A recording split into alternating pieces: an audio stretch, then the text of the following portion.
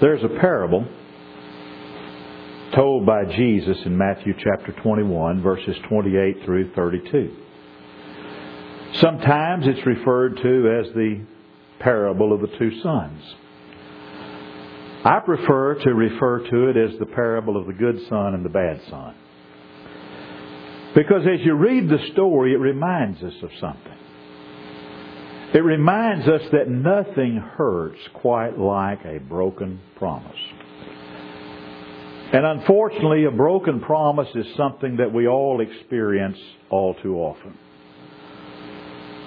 To be sure, we experience broken promises so often that we actually have become accustomed to broken promises. Because if you turn on the television, or if you can afford to buy a magazine and you look through a magazine, advertisers are constantly bombarding us with products that are new and improved. And usually the only thing that's improved is the packaging. Or they tell us about new products that have scored astronomically high on independent taste tests. Or products that are recommended by leading doctors and dentists that I've never heard of. Products that are guaranteed even to get out the very toughest grass stains. And you think about broken promises. Politicians, they're experts at broken promises. You know, things like 40 acres and a mule. Or how about this one? And everybody in here I think is old enough to remember this. I am not a crook. Remember him? Or how about this one? I like this one. But I didn't inhale. Or maybe my personal favorite is, I will bring America back together again. Promise breaking. It's become the standard for some of our kids. All of us probably remember when they were going to do their chores or be home by midnight. How'd that work out? Or they promised they would call us or send us a text if they were going to be late. Sure you will. Or when they're little, they promise they'll stop putting peas up their little brother's nose. I remember, well, Daddy, I'm going to try to do harder in school. Sometimes they do what they say. Too many times they don't. Those of us who have raised children can relate to our text that we'll read in just a moment this morning. When our children become teenagers, well, that's when we understand why some animals eat their young. And to those that I know this day and time, I look at young parents with sweet little toddlers and sweet little babies, and I said, oh, love on them, hug on them, enjoy them now, because one day they'll be teenagers. And then it's all over.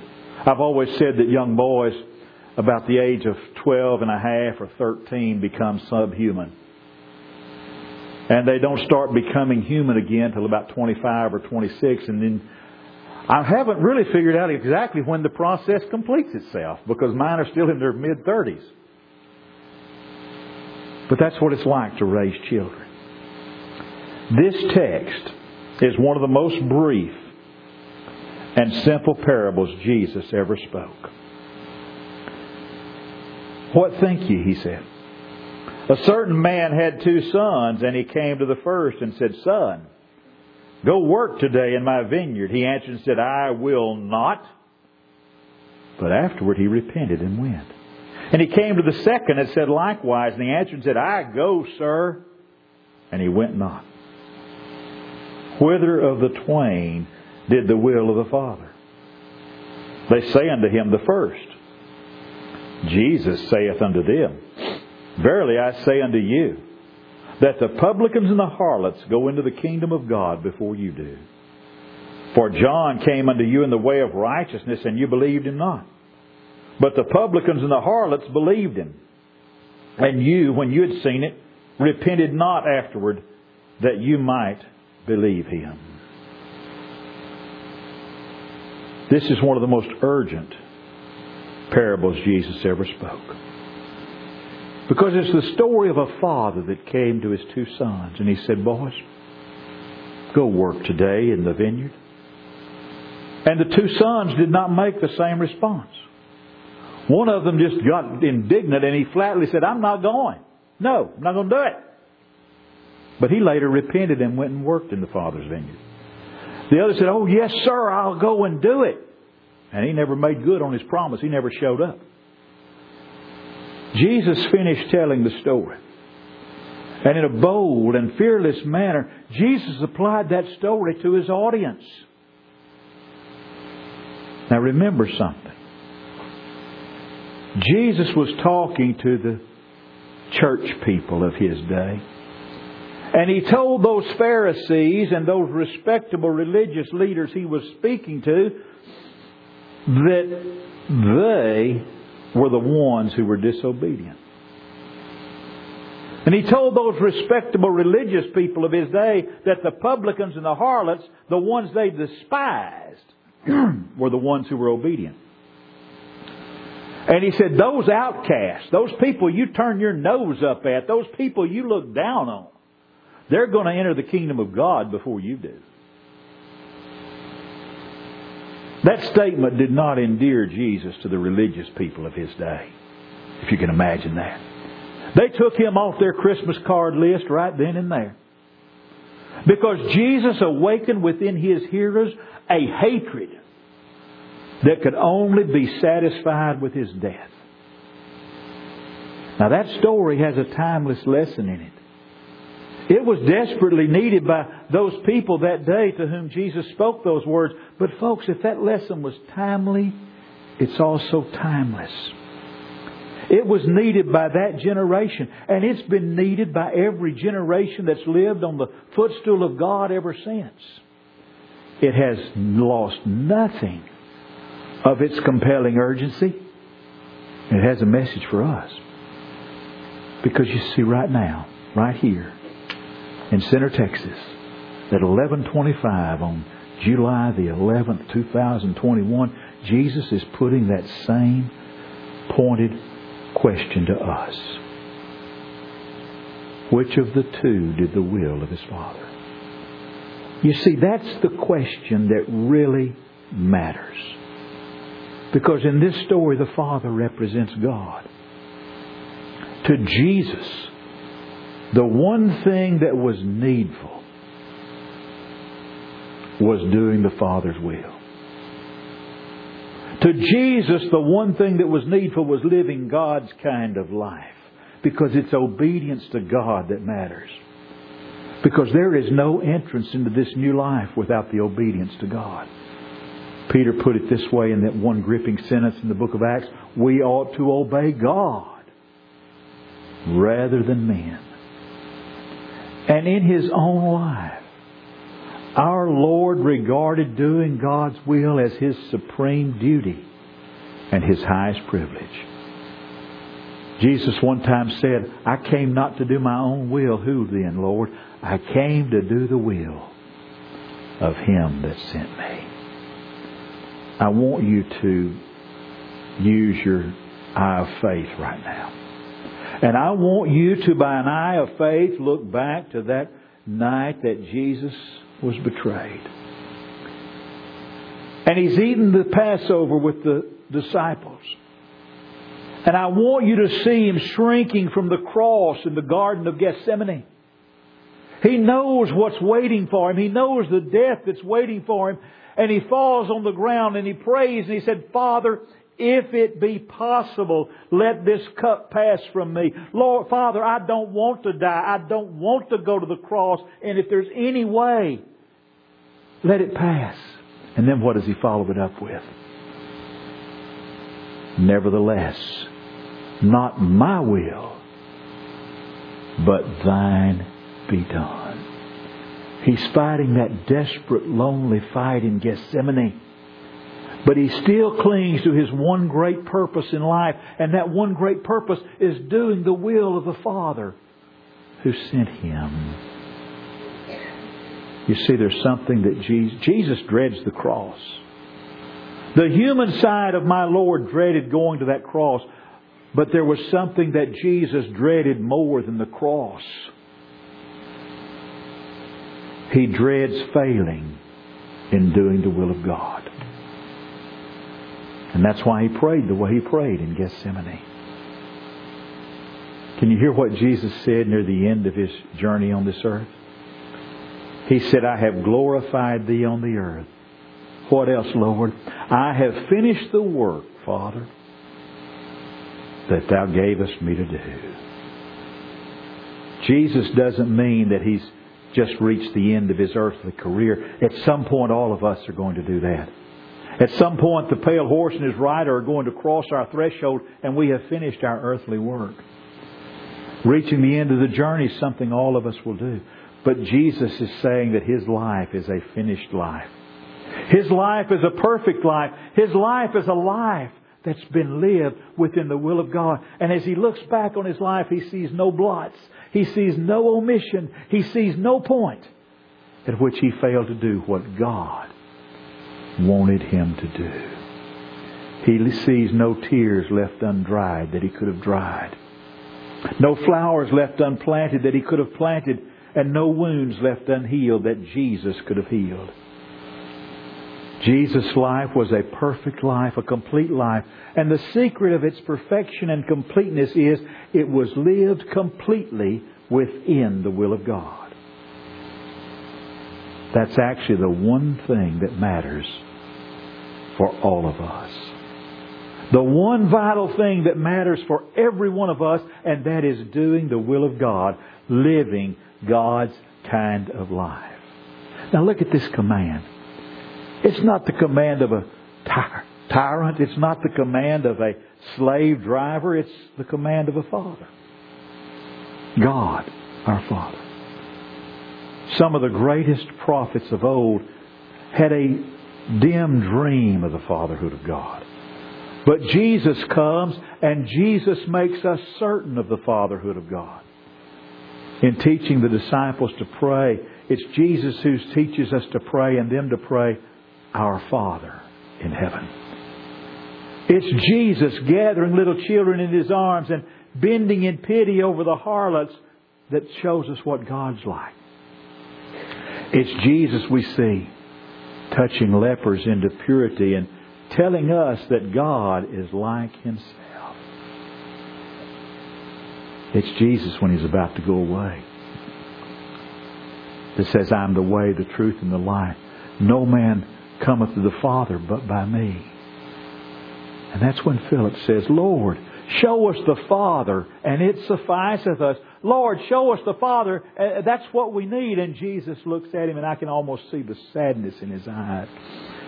And I can hear the plaintiveness and the sadness in his voice as he says, Have I been so long time with you, and thou hast not known me, Philip?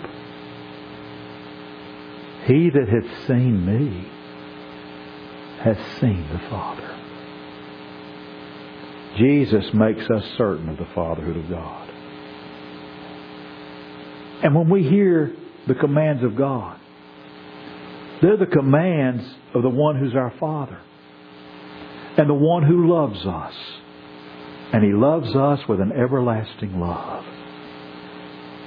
But I want you to notice something else about this command. It's addressed to those sons individually. Beloved, in that same way, God, our Father, speaks to us. He appeals to us, to me and to you, not in the masses, but as individuals. What does the Bible tell us? He calleth His sheep by name. God knows me. God knows you. God knows my name. He knows your name. And He singles us out from all who've ever lived and from all that will live. And He speaks to us personally. He speaks to us through His Word as if we were His sole hope to remake this broken world.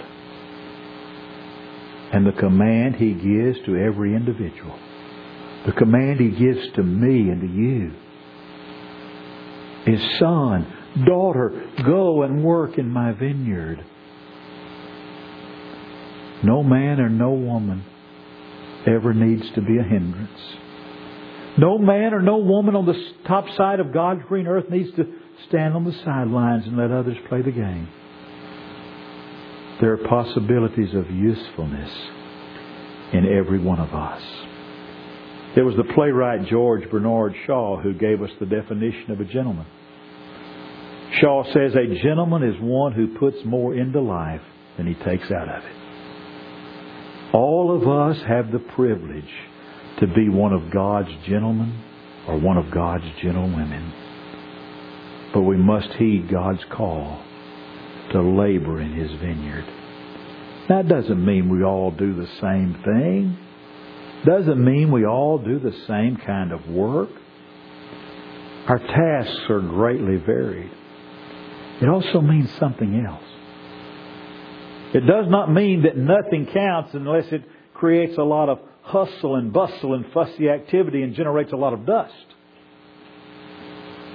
It also does not mean that nothing counts unless it's something others can see.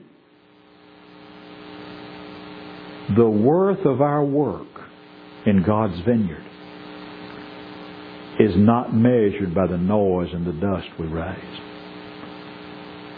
And our worth of our work is not measured by how public it is or how many people see what we do. The Bible tells us Jesus went about doing good. He went to worship.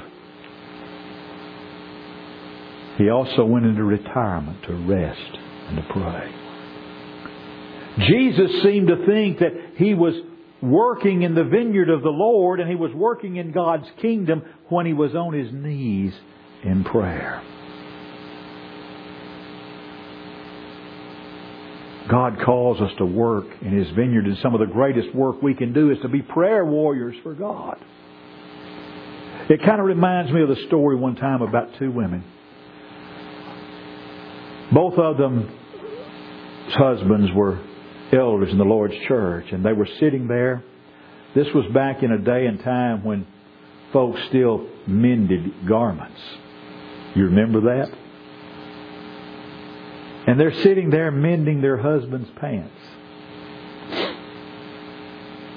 And one of the women remarked, says, I just don't know about my John. Said, he's remarked just the other day that he's thinking about resigning as an elder. He just seems so discouraged in his work as an elder and in the path the church is taking. He just doesn't feel like that any progress is being made.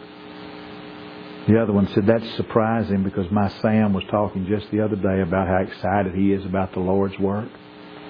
How excited he is about the direction the church is taking and how excited he is about the prospects for the church for the future. They sat there quietly, mending the husband's pants. One quietly patching the seat, while the other was quietly patching the knees. God calls us to be prayer warriors. As far as we know, the only thing that Jesus ever did that caused Him to break a sweat was prayer. Go back again to that night in Gethsemane. And He fell on His knees and He said, Father, if it be possible, let this cup pass from me. Not my will, but Thine be done. 3 times He prayed that prayer. And the Bible tells us that sweat, as it were great drops of blood, fell from His brow. I challenge you to read the gospel stories and find me any other instance where Jesus broke a sweat. But the one thing that caused Him to labor was prayer. And we may not do anything else in God's kingdom, but we can pray. And prayer is what one of the things God calls us to do. And we're needed today. We're not needed in some far off yesterday that's past and gone. And we're not needed in some tomorrow that's never come. Jesus needs us in His vineyard today. You see, it's today when a lot of our comrades are discouraged.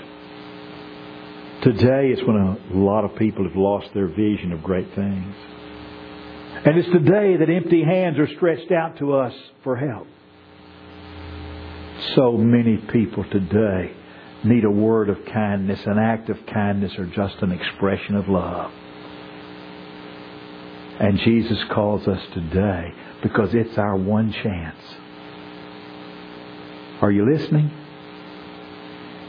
If we want to waste our lives, all we have to do is waste our todays. I'm going to say that again because it's going to be on the final exam. If we want to waste our lives, all we have to do is waste our todays. God wants us to come and labor in His vineyard. But God recognizes our personal freedom. God tells us to go and work, but He doesn't compel us. Because our God is a God of love. He's not a slave driver. And God will never break into your heart and your life against your will. He's a Father. He'll never do violence to the precincts of personality.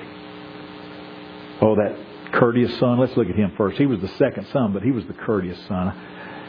Son, go work today in my vineyard. Oh, yes, sir, I'll do it.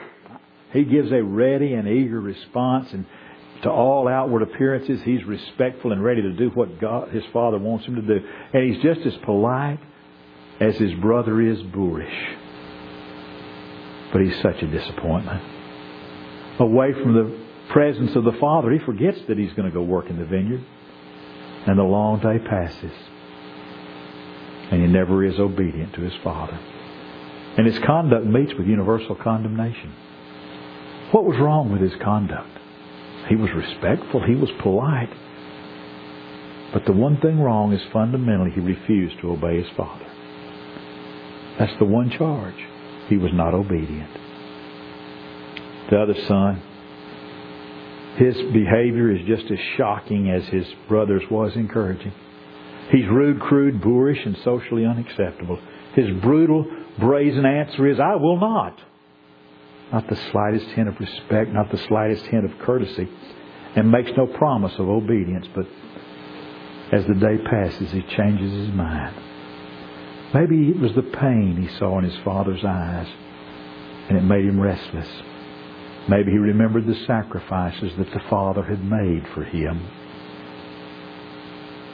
I can almost by an eye of faith see him with a sob in his voice as he says, I shouldn't have spoken to my Father that way. I'm going to go and I'm going to obey my Father's command. And all of us appreciate the conduct of this boy. Because he changed from disobedience to obedience. And you know what that's called? Repentance. So here's the great question. Which of these two did the will of the Father? The one that obeyed. And that brings to us the question, are we living God's kind of life? I don't know whether you're living God's kind of life or not. I don't know what's going on in your world. I don't know if there are changes that you need to make. Let's be standing together for just a moment. This morning, right here, right now, if there are changes that you need to make, if there's something that you need to do differently so you'll be living God's kind of life, so you'll be living within the will of God, this is your opportunity to come and let that be made known to us what you would like for us to help you with. Just